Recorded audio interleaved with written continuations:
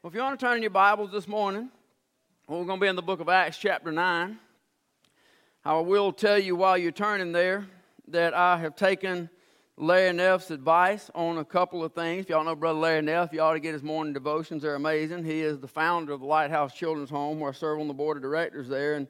But he sends it out every morning at 5:30 in the morning. And I took his advice. I did a physical health check on myself. And I'm glad I did, because I learned that I am not overweight. I'm simply 2.5 inches too short. But he followed it up in another devotion with some really good advice. I'm going to follow his diet plan. He's got one of the best diet plans I've ever heard of. He is currently on 2 diets. He said he just wasn't getting enough to eat on the first one.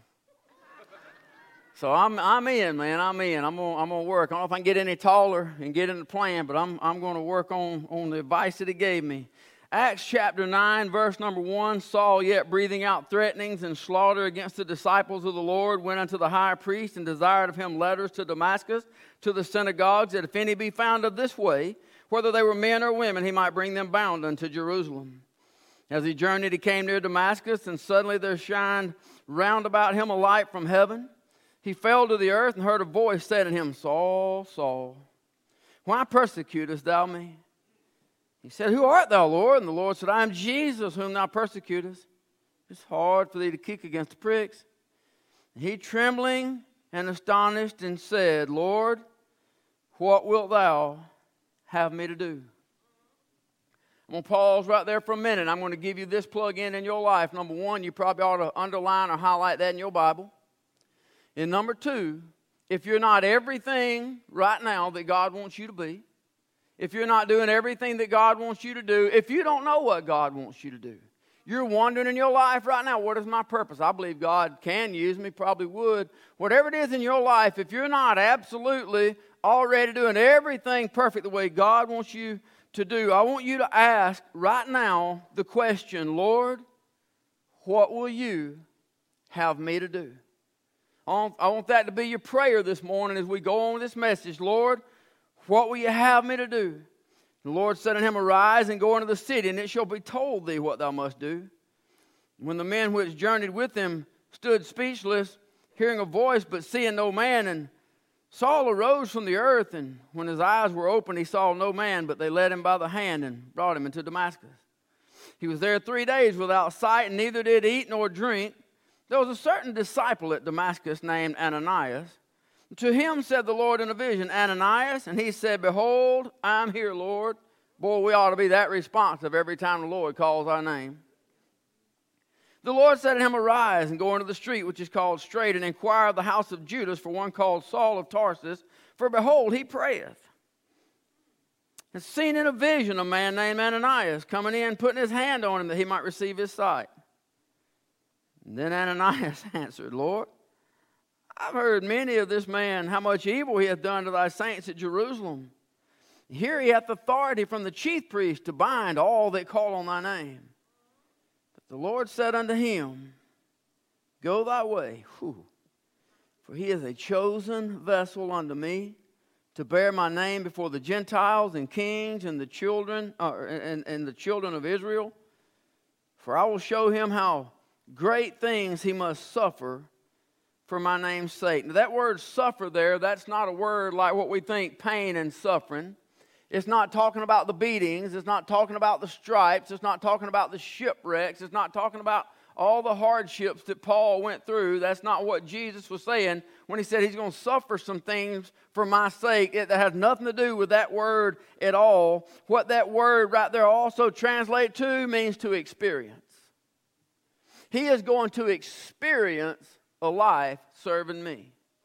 He is going to experience a life of what it's like to walk with Christ. He is going to experience. See, God has the same thing in mind for you and I. God wants you and I to experience the Christian life. It's not a chore. It's not a challenge. I said a couple of weeks ago on a Wednesday night, it's not a set of rules. It's not a set of regulations. It's not how you got to dress. It's not that you have to come to church on Sunday morning. It's that you get to come to church on Sunday morning. It's not bound by a set of hardships and laws. It's not bound by a set of rules and religions and what kind of clothes you got to wear and what men and women can and can't wear. It is a freedom from sin. It is a freedom to be called a child of the living God. It is a freedom to be born again, washed in the blood, have your name written in heaven, be headed to heaven when you leave this earth. It is a freedom we get to experience a Christian life. I want to bring a message this morning. You are a chosen vessel. God, thank you so much for this book. Thank you for this word, for this letter, this love letter you wrote to us. Thank you for the Old Testament and the New. Thank you for the Old Testament prophets and the New Testament fulfillment. Thank you for the book of Revelation that is yet to come and the promise that I hold in my hand of my eternity. God, thank you for saving us, God, sinners saved by grace. Thank you for the precious blood of Jesus. And God, I pray you take this word right now. I ask you, would you teach it to me? Would you teach it through me, Father? I pray you'd help every one of us to walk out of this door knowing that we are a chosen vessel held in the hand of God for an intended purpose. There's not an accident in this place. There's not an accident listening on live stream. There'll not be an accident listening later one day on a recording. That we have an intended purpose designed by you. We are chosen vessels of the living God. I want to tell you thank you, Father. I want to ask you to move on us. In Jesus' name we pray. Amen. So what we have here in the text is Paul's salvation story. Paul was a persecutor of the church. Paul was on his way to persecute those areas, on his way to Damascus, and he had this Damascus on the road to Damascus experience. And Paul, at that moment, made a choice to follow Jesus Christ. It's my prayer that everybody in here, that everybody within the sound of my voice has your personal experience. That you have your time when you've been face to face with Jesus Christ, when you've been face to face with the choice, do I trust Christ or do I continue on in the ways of the world? It is my prayer that everybody in this place has your salvation story. Somewhere along life, we have chosen today when we accepted Jesus Christ as our personal Lord and Savior. If you do not have that story, it is my prayer that before this day ends, that from here on, your story begins on Sunday morning, October the 4th. I trusted Jesus Christ as my personal Lord and Savior. Old things passed away. Behold, all things become new. That was the day when I became a child of God. Here in our text this morning, God told Ananias, he said, Paul is a chosen vessel. See, he didn't say that he was chosen over Ananias. He doesn't say that he's chosen over David or over Abraham. He didn't say that he was chosen over Elijah or over Elisha or over Isaiah or any of the great prophets. He didn't say that he was chosen over Peter or chosen over John the Baptist. He didn't say that he was chosen over you. He just said he is a chosen vessel of mine. Now, the reason this conversation took place is because Ananias knows about Saul's past. Anybody here got a past? Anybody on this planet know about your past? Anybody like to remind you of your past? Throw up your past? Anybody, when you got saved, come along and said, yeah, right. We'll see how long that lasts. I know his past. God said, I've heard some things about them. Ananias was telling God, I know some things. I've heard about what he's doing. I've heard about his past. God says, you don't worry about his past. I know about it too. I done took care of that. You just worry about now. You just worry about what I gave you to do. 2 Peter chapter 3, verse number 9 says, the Lord is not slack concerning his promise, as some men count slackness, but is long-suffering to usward, not willing that any should perish, but that all should come to repentance. That tells me that all of us have been chosen. God has a plan for everyone. There's none left out, no, not one. Whosoever shall call upon the name of the Lord shall be saved. No one is excluded from that. When you and I are saved, it sets in motion the plan that God has for our life. It's not a new plan. It's not a plan that got designed on the day you got saved. It's a plan that happened before you were ever born. I want to move for a minute to the book of Genesis. I'm going to share a couple of different stories with you this morning in the Bible. Matter of fact, if you want to turn there, you turn there with me, Genesis chapter 12. We'll just go ahead and open it over here and read it for a minute. Genesis chapter 12. Here in this text, the man that we're going to read about, his name is Abram. Genesis being the book of origins or the book of beginnings, it is the book of first. Every time we see things in Genesis, obviously, it is the first time we see it, but it's not the first letter written. It's just the way God put his book together. Many people think that Job is probably the oldest letter that's ever written, but clearly Genesis is not the first. We have some wisdom books. Certainly Job, along with Ecclesiastes and Proverbs, they give us some wisdom. But what we see here is a book written by the hand of Moses. How many of you know how it starts out in the beginning, God? Nobody. Not one of you. At least wink, nod your head, slip a little hand. How many of you know it starts in the beginning, God? Well, if it's in the beginning, God, then how did Moses write the book? Matter of fact, how did he write the first 5 books of the Bible called the Pentateuch? So what we have here is a letter, and this is where a salvation story begins. This is where a faith story begins. It is Genesis chapter 12, verse number 1. The Lord had said unto Abram, get thee out of thy country. I want you to underline these next 2 statements. And from thy kindred, and from thy father's house, unto a land that I will show thee. I will make of thee a great nation. I will bless thee and make thy name great. Thou shalt be a blessing. I will bless them that bless thee and curse them that curseth thee. And in thee shall all the families of the earth be blessed. So Abram departed as the Lord had spoken unto him. Lot went with him. Abram was 75 years old when he departed out of Haran. Abram took Sarai his wife and Lot his brother's son and all their substance that they had gathered and the souls that they had gotten in Haran. For they went forth to go into the land of Canaan, and into the land of Canaan they came. Abram passed through the land into the place of Shechem unto the plain of Moreh, and the Canaanite was then in the land. The Lord appeared unto Abram and said, unto thy seed will I give this land, and there builded he an altar unto the Lord who appeared unto him. He removed from thence to a mountain on the east of Bethel and pitched his tent, having Bethel on the west and Hai on the east. And he builded an altar unto the Lord and called upon the name of the Lord. Abram journeyed going on still toward the south, and there was a famine in the land. Abram went down into Egypt to sojourn there, for the famine was grievous in the land. It came to pass, when he come near enter into Egypt, that he said unto Sarai's wife, behold now, I know thou art a fair woman to look upon. That means she's fine. She's hot. This is a good-looking woman. And he says, I know you're a good-looking woman. Therefore it shall come to pass that when the Egyptians shall see thee, they shall say, this is his wife, and they will kill me, but they'll save thee alive. He says, I know I'm married up. And all the Egyptians are going to clearly see that I'm married up. And they're going to kill me so they can have you. So we're going to lie about the situation.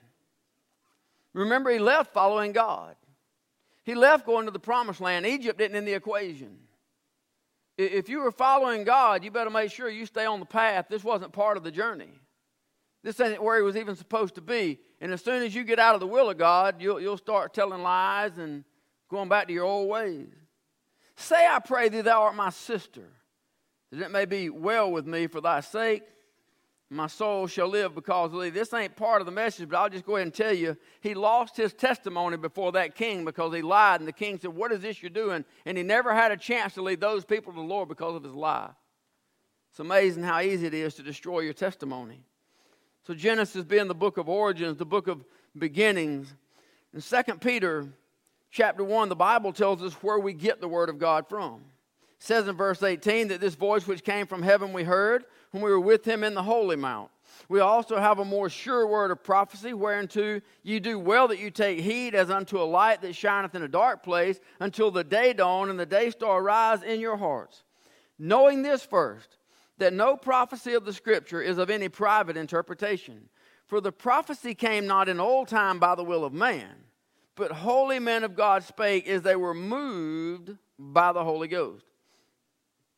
Many people's problem with salvation today, and the reason they can't be saved, the reason they can't grasp salvation, is because they do not believe that God's word is infallible, without fault, or without error. It is incapable of being wrong. It is incapable of having an error.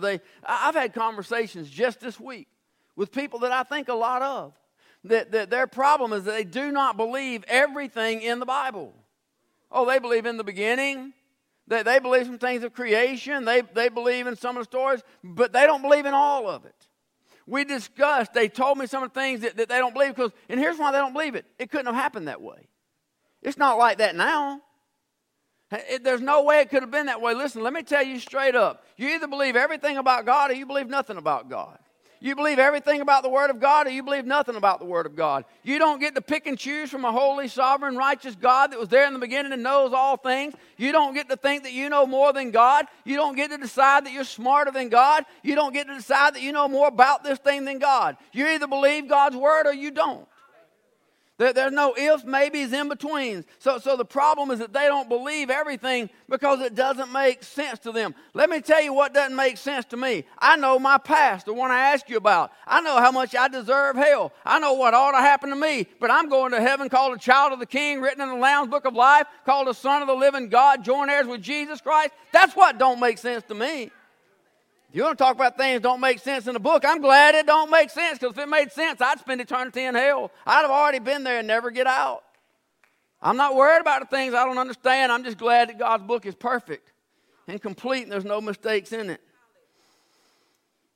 If you ever need proof of 2 Peter and how the Holy Scriptures were written, if Genesis was written by the hand of Moses along with the 5 books of the Pentateuch, and Moses wasn't there in the beginning, Moses wasn't there when everything was created. He didn't eyewitness any of this. So how could he write the creation story except the Holy Spirit moved upon his hand that he wrote the story?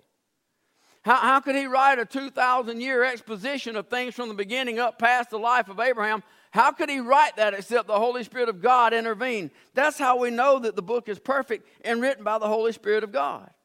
So beginning in chapter 12 here, we have the beginning of the story of faith. And then from there through chapter 50, we deal with Abraham and his descendants. God said to Abram, I want you to leave where you are. I want you to go to a place that I'll show you. We looked at it last week. Being in the right place is everything. Not being in the place you want to be, being in the place that God put you. It may not be where you think you want to be. It may not be comfortable, but being where God put you is everything. Being in the right place. I know it was last week, but being where you need to be. God will position you where you need to be, more so than where you want to be, because you are a chosen vessel. God has something in store for you. God has something planned for you. And in order for you to fulfill God's plan, you got to be where God wants you. It may or may not be where you want to be. Amen? If you're where God told you to be in every area of your life, then stay right there. If God has told you somewhere you need to be, then get right there. But be sure that you're hearing from the voice of God, because I promise you, the devil wants you out of the will of God. And the best thing to do to get you out of the will of God is to get you out of the place that God wants you. And the devil will lie to you. He'll whisper to you. He'll talk to you. He'll wake you up at night talking to you. He'll talk to you when you're trying to pray. You have to run him off in the name of Jesus. Make sure you're hearing right voices. You can go back and listen to a couple of messages on that over the past few months. Make sure you're hearing the right voices. Make sure you're following the right one, because if the devil can get you in the wrong place, he can cease what God was going to do in your life. At least put it on hold for a little bit. Abram left Haran. Because of the famine, he ended up in Egypt, and he ended up in trouble. Can I just throw in right here for a minute? At any time you follow your instinct over following God, you're going to end up in trouble. Anytime you follow your desires over following God, you're going to end up in trouble. Anytime you go from one place to another because you don't like the style of music, or you don't like the kind of music, or you don't like what's said or the way it's done, anytime you decide to leave wherever you are over your desire or your will, anytime you choose that over the will of God, you're going to end up in trouble. God said, go to the land that I will show thee. Then he gave Abram at least 7 promises. He said, I'll make thee a great nation. I will bless thee. Thou shalt be a blessing. I will make thy name great. I will bless them that bless thee. I will curse them that curse thee. And in thee shall all the families of the earth be blessed. But Abram messed up. First off, he didn't leave his father's house. God had said. So he took his father's house with him, and for a season he ended up bogged down in Haran. He never should have been in Haran in the first place. He ended up bogged down there for a while. So in reality, he was late leaving. But after his father dies, it says that Abram set out to go to the land that God would show him. He set out to go looking for the city of God. He set out to go looking for this promised land. But when things got tight, he went into Egypt. Do you know what Egypt is? It's the past. It's the world. See, he went back to what was familiar. Egypt is just like Ur in the land of the Chaldees. Egypt is just like Haran. They're full of idol worship. It's all about idolatry and false gods and golden calves and all the different gods and different service areas. He went back to what looked familiar. Somebody needs to pay attention. Times got tough. It wasn't going quite like he thought. He's left where he was. He's on his way to the promised land, but things got a little bit tight, and he decided to go back to what looked familiar. Don't worry about familiarity, because there ain't nothing back there that I want to reunite with anyway. Just keep looking towards God. Partial obedience will always result in a loss of forward progress. It's going to cause you and others both around you to be bogged down. So number one, Abram's late leaving, so he ended up traveling when the famine came. And then because of the famine, he ends up there in Egypt. Now number two, he took some people with him that God didn't tell him to take. You remember what I had you point out a couple things there about leave your father's house? Sometimes God is trying to get some people out of your life. Whew. They may be pulling you down. They may be holding you back. They may be turning you astray. Maybe they're just a bad influence in your life. Maybe they go to church. Maybe they go to church with you. But that doesn't mean they're pulling you in the right direction. That doesn't keep them from steering you away from the plan that God has for you. Sometimes God has to try to move some things, some places, some people out of our lives. Don't try to take with you what God is trying to take away from you. God's got a plan, and He knows who He needs in your life to fulfill the plan and who He needs out of your life. Just like Abraham, sometimes God gives us places to go, and even in that, we mess up. Somebody make me feel better and say amen so I ain't all by myself. Don't let people talk you into going where God hasn't told you to go. Don't let people talk you into leaving where God hasn't told you to leave. Be in the place where God tells you to be. Partial obedience is the same thing as complete failure. But failure, as I've said before, failure is never fatal unless it's final. Get back on track. Something important for us to see here as children of God. Abram's success may have been delayed. Y'all gonna like this one. But the promises were never removed. We looked at the 7 promises that God gave Abram. Once Abram moved in the direction that God told him to, once he left the old land, once he left the old way of life, the old lifestyle, the way it used to be, the promises were not dependent on Abram. There was nothing that Abram could do to earn the promises. Somebody's going to catch on to it in a minute. There's nothing that he could do to lose the promises. There's nothing you can do to earn the promises. You just accept the gift. There's nothing that you can do to lose the promises that God has made. A momentary failure simply delayed the inevitable, but the promises of God are still sure. No matter what God has promised you, it will come to pass. Our eternity is secure. It will come to pass. Anybody say amen? Anybody excited knowing that there's a better place, a better home? We're just pilgrims passing through. Thank God this ain't the best it gets. The best day of my life on this planet won't touch the days of heaven. If you've accepted the promise, nothing nothing can take it from you. You can't do anything to make it come to pass. You can't do anything to lose it. By faith, Abram believed God. In that particular text, it would be Abraham, but he believed God. It was counted to him for righteousness. So just like Abraham, our faith had to begin somewhere. There had to come a time when we confessed with our mouth that Jesus Christ is Lord, confessed our sins, and trusted Him as our personal Lord and Savior. There had to be a time when we left the old way of life. There had to be a time when we stepped out of where we were to go to where God wants us to go.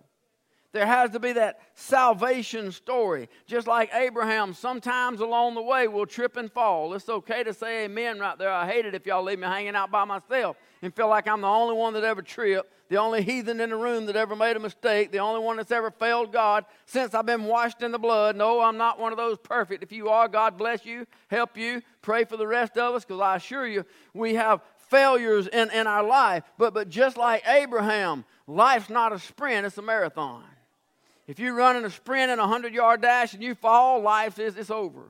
You're not going to win that race. It's a done deal. But in a marathon, it just keeps on coming. You trip and fall, you just get up and get on back in the race. You just keep on going, keep being what God would have you to be. When we fall in life, we get up. We ask for forgiveness. We move on to the next trial. Just like Abraham, sometimes God gives us places to go, and even in that, we mess things up. God didn't say anything about taking Lot with him. If you read on into the story, you'll find out that's just a burr under his saddle.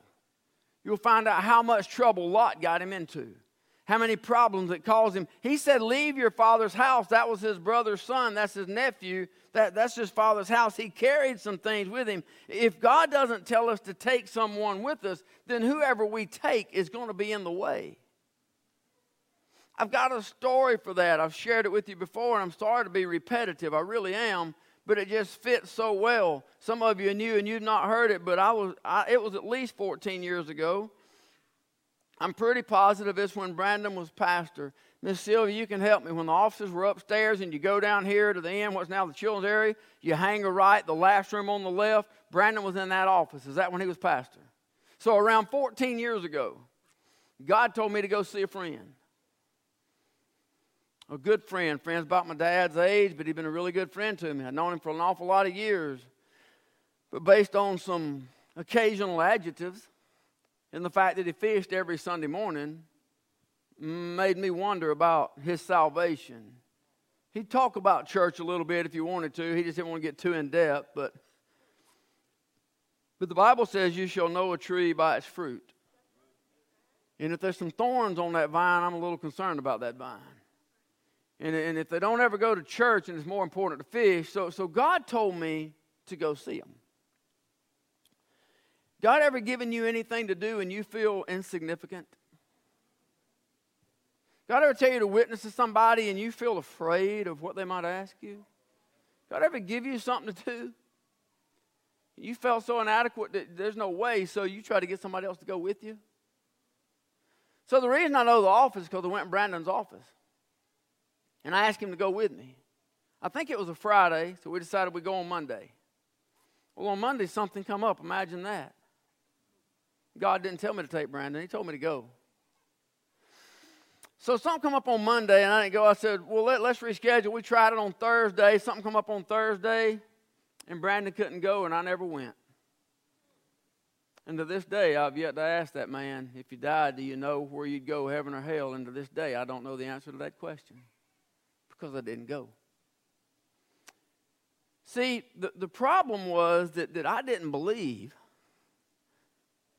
Some of you are sitting here right now, you don't believe that you are a chosen vessel. You don't realize the power of God that you have. You don't know how special you are. You don't know the anointing of God on you. What I realize now is if I would have just went alone, I would have gone in the power of God, and the demons of hell couldn't have stopped what would have happened in that room that day. I wouldn't have been by myself, but I didn't go, so I won't ever know. Sometimes God gives you places to go, and He don't want you to take anybody else. Sometimes God wants us to get some things out of our life. Lord, help us. Our failures since we've been saved. Anybody ready for this one? Anybody failed? If not, I'll just skip this part right here. A couple of you failed. Any of you failed since you got saved? How about since you started working in the church? Since you started teaching Sunday school, or at least going to Sunday school on a regular basis? Since you started working in He's Alive? Since you started working in Judgment Journey? Since you became dedicated? Since you began praying in the morning? Since you began reading God's Word daily? Since then have you failed? Here's an encouragement. Our failures have not disqualified us. Whatever we have done to fail God since we have been saved may have delayed whatever God was going to do. But you ain't strong enough to stop what God's going to do. Back to our text, God told Ananias, I want you to go anoint Saul of Tarsus. Ananias said, God, let me tell you what I've heard about this man. So God teased him. He listened to what he had to say. He didn't cut him off. But he said, I know who he is. I'm the one that called him. See, no matter what the world says about you, no matter what those around you say about you, here's the best one. No matter what your past says about you, God says, I know who he is. I'm the one that called him. He is a chosen vessel of mine. That's what God says about you and your past. You are a chosen vessel. Jeremiah in chapter 1 verse 5, God said, before I formed thee in the belly I knew thee. Before thou camest forth out of the womb I sanctified thee. That means that before Jeremiah was ever born, not after some salvation experience, not after a road to Damascus experience, but before he was ever born, God already had a plan for his life. Everybody agree with that? Raise your hand. Acts chapter 10 verse 34, Peter opened his mouth and said, of a truth I perceive that God is no respecter of persons. Romans chapter 2 verse 11, Paul says, for there is no respect of persons with God. What that tells me is what God did for Abraham, God will do for you. What God did for David, God will do for you. What God did for Shadrach, Meshach, Abednego at the fiery furnace, God will do for you. And what God did for Daniel in the lion's den, God will do for you. What God did out on the stormy seas for the disciples, God will do for you. And what God did in the Apostle Paul, God can and will do in you. It's all about surrendering to the perfect will of God. You are a chosen vessel. Before you were ever born, God had a plan for your life. Now you must accept Christ. But on the day that we accepted Christ, we, like Abraham, we left the old land. We left the things of the past. We had to leave those old things. The promise couldn't be made in the old land. You couldn't get to the promised land by staying in the old land.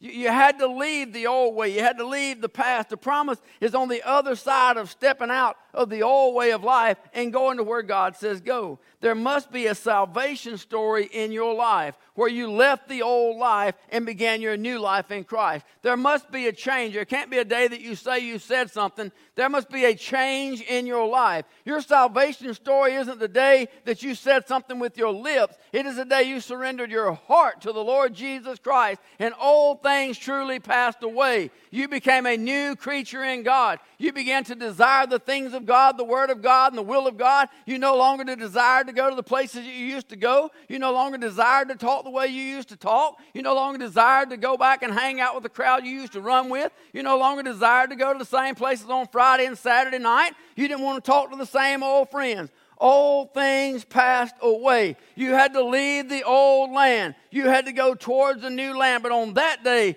we became chosen vessels. The plan's already in place. Genesis chapter 17, God changed Abram's name and his wife Sarah. He changed their names. The name Abram is the father of many. But that's not the promise.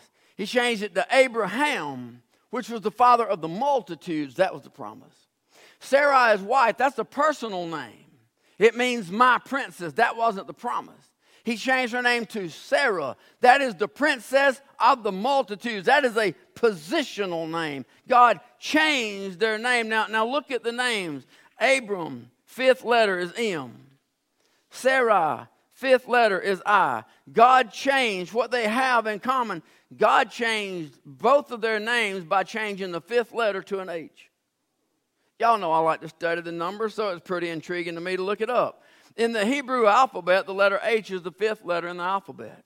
The number 5 always represents grace. What that tells me is that these promises were not hinged on the ability of Abraham. They were hinged on the grace of God. In the English language, the letter H is the 8th letter in the alphabet. The number 8 means new beginnings. That means that our new beginning came by grace. You are a chosen vessel. Nothing you can do to earn it. Nothing you can do to lose it. Once you have left that old way of life and set your sights on the promises of God, on the promised land, there may be some mistakes that cost you a little bit of time. There may be some people that maybe pull you from side to side in the wrong direction there for a little bit in your life. But nothing can keep God from fulfilling His promise in your life. I know we make mistakes, but if we turn back after every mistake, every setback, every failure, take your stuff and get out of Egypt. The famine was bad. We went the wrong way. We got some people with us that weren't supposed to be there. God took care of that. He sent Lot down to Sodom. You know how all that stuff worked out. But he had to get out of Egypt. If you've taken a wrong turn because of the famine, because of the things going on in your life, you've ended up in the wrong place, get out of Egypt. Get out of the things that are familiar. Just get back to where God said go. All you do is say, God, here I am again. Thank you for your mercy. Thank you for your grace. Thank you for your forgiveness. Thank you for new beginnings again and again and again and again and again. Anybody know what I'm talking about? But here I am again, God. Do in me what you've purposed to do in me. It is not hinged on your ability to be perfect. It is hinged on God's grace in your life. We can't begin to imagine the depth of what God has in store for our lives. In the book of Esther, I'm going to give you one more and I'm done. This is really brief, but I just want you to see the importance of your role. I want you to see the importance of who you are. I want you to see the importance of how insignificant you may seem on this planet. You are mighty in the hand of God. There was a little Jewish girl. Her name was Esther. The Jews at the time were slaves. They were nothing. They were dogs to the Gentiles around them, these powerful leaders. So you got this little girl named Esther that is a nothing, but yet she ends up in Shushan, the palace queen. So she's queen to this king Ahasuerus, and Ahasuerus is king. He has 127 provinces. And in those 127 provinces, he has passed a decree because granted, some others brought it to him again, others in your life causing problems, others brought it to him, but he signed it that the Jews were going to be killed. She had an uncle named Mordecai that was out at the gate. He sent word into her. He said, hey, king passed this decree that your people, our people, they're going to be killed. You little Jewish girl, you nobody, you need to go into the king of 127 provinces. You need to go in and change that. Now, she knows that anybody that goes in the courtyard before the king's throne without being called to the king can be killed, executed on the spot. So she's afraid to go. Mordecai sends a word, Esther chapter 4, verse 14. If thou altogether holdest thy peace at this time, then shall their enlargement and deliverance arise to the Jews from another place. But thou and thy father's house shall be destroyed. And who knoweth whether thou art come to the kingdom for such a time as this? He says God's purpose and God's will be done. If you don't go in there, God's still going to do what God's going to do. He's just going to have to do it without you. He's going to have somebody else do what he designed you to do. He put you in the place. You're there for a reason. He has purposed something, and God's will be done. But who knows that he may have put you where you are, in the position you are, at the time you are, for such a time as this. Because God's about to do something great. He says, don't be afraid to be what God has made you to be. He says you are a chosen vessel of God. In a nutshell, that's what Mordecai says to Esther. The same thing is true in you and I. God chose to dwell in you. You are the temple of the living God.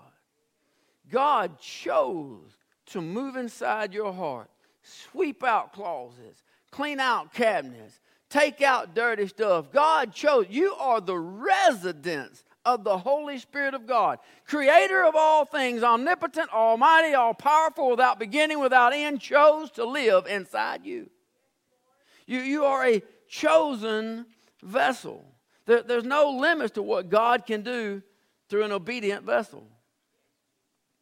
Titus chapter 2, verse 13 says, looking for that blessed hope and the glorious appearing of the great God and our Savior Jesus Christ, who gave himself for us, that he might redeem us from all iniquity and purify unto himself a peculiar people, zealous of good works. That word peculiar there in Titus comes from a Greek word that means special. God says you are a special person, designed, developed, created for good works. I have a special work to do in you.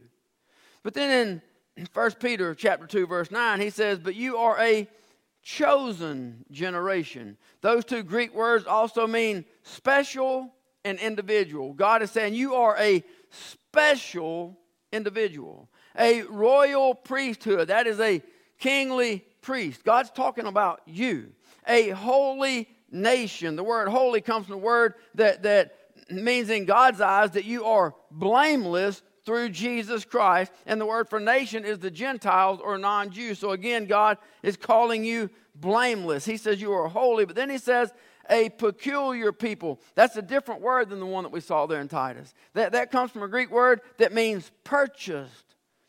You're not just special, you are purchased. You are a possession of God. It means that you have been saved. God says that through Jesus Christ, you have been purchased. You have been saved. You are a special person. You are a child of God. That you should show forth the praises of him who hath called you out of darkness into his marvelous light. God says you are a special person that has been set aside for an holy use for such a time as this. God knows exactly where we are. He knows exactly what he's doing. He knows exactly what he has in store for you. He's just waiting on us to be what he's called us to be. That we be a light, that there be a marvelous light shining in the darkness out of you and I. The question is, are we fully surrendered to what God would have us to be? Have we left the old way of life? That's first and foremost. But have we turned aside into Egypt because it looks familiar? Or are we riding along the fence, 1 foot in, 1 foot out? Or are we fully dedicated? Remember when we started, I asked you if you wanted to know God's will to pray the prayer right there that Paul said, Lord, what will you have me to do? I wonder, and you ain't got to raise your hand, I wonder if there's anybody in here that asked that question in a minute. Lord, what will you have me to do? I wonder if there's anybody in here that asked that, saying, no strings attached, no holes, no bars. You tell me what you want, I'm in. I want to know what you want me to do, and I want to be that. I want to go there. I want to live there. I want to do that. I want to be that. I want your perfect will to be completed in my life. I want to be a chosen vessel used by the hand of God. I wonder when we prayed that up front, did you just pray it because I said, hey, ask this right now because Paul did? Or did you really mean, Lord, what will you have me to do? I'm going to ask you if you would to stand where you are. I'm going to ask you heads bowed, eyes closed. I'm going to ask you if you ain't afraid to come to the altar. It don't matter. You can pray where you are. If you want to come to the altar, slip your mask on and come on. But I want you to come, and I don't want you to say nothing. I want you to listen. You ask a simple question, Lord, what will you have me to do? Your next response is to be still. God, I ask you a question. I want an answer. I've come humbly before the throne room of grace the way you told me that I can. I come in the name of Jesus Christ as humbly as I know how, but you said that I could come boldly into the throne room. And I want to know, what is your will for my life? What will you have me to do? I'm going to sit right here. I'm going to sit in my seat. I'm going to stand in my space. I'm going to kneel at the altar. I'm going to wait just a few minutes, and I want to see what you have to say to me. It has to start with your salvation story. If you don't have a salvation story, then you can't start asking God's will for your life because you're still on the wrong road. You're still in Haran. You're still living in the old land. You ain't even set out towards the Jordan yet. You ain't started towards the promised land yet. If you've not stepped out, if you've not trusted Christ as your personal Lord and Savior, if you've not confessed your sins with your mouth and asked Jesus Christ to save your soul, ask God to write your name in the Lamb's Book of Life, if you've not asked to be saved, you're still in the old land. You're not ready for the will of God for your life yet. You're still on your way to hell. There's no other way to put that. But you can change all that today. Today can be your road to Damascus. Jesus Christ is a bright light shining in front of you wherever you are right now. You don't have to be sitting in this church. You can be driving in a car. You can be standing in the woods. You can be sitting on a lake. It doesn't matter where you are. You can be standing in a mall. It doesn't matter. What matters is the Holy Spirit of God is shining a light on you right now. The light of Christ is calling you. Saul at the time was faced with a decision. Christ or not. Old way or new way. Yes or no. You have the same choice. You don't have to choose Christ. You can choose to die and go to hell. That's your choice. But God paid the price with the blood of Jesus Christ. You don't have to. That you might be a new creature in Christ. That you might be a child of God for all of eternity. If you've never trusted Christ today, whether you're in the building or whether you're out there, doesn't matter what the day is. I referred to October the 4th, 2020 earlier. I don't care if it's January 19th, 2090, and Jesus still ain't come back. If you're hearing it and you're faithful to pray and ask Jesus Christ to forgive you of your sins, confess your faults, ask Him to save your soul, He is faithful and just to save your soul. Forgive you of all unrighteousness, and God will call you a holy nation, a peculiar, purchased possession of the King. If you said that prayer and you surrendered your heart to Christ, you're just as much a child of God as anybody in this place. Not because of what you did, but because of what Christ did for you and what God did through you. The blood of Jesus Christ. Amen.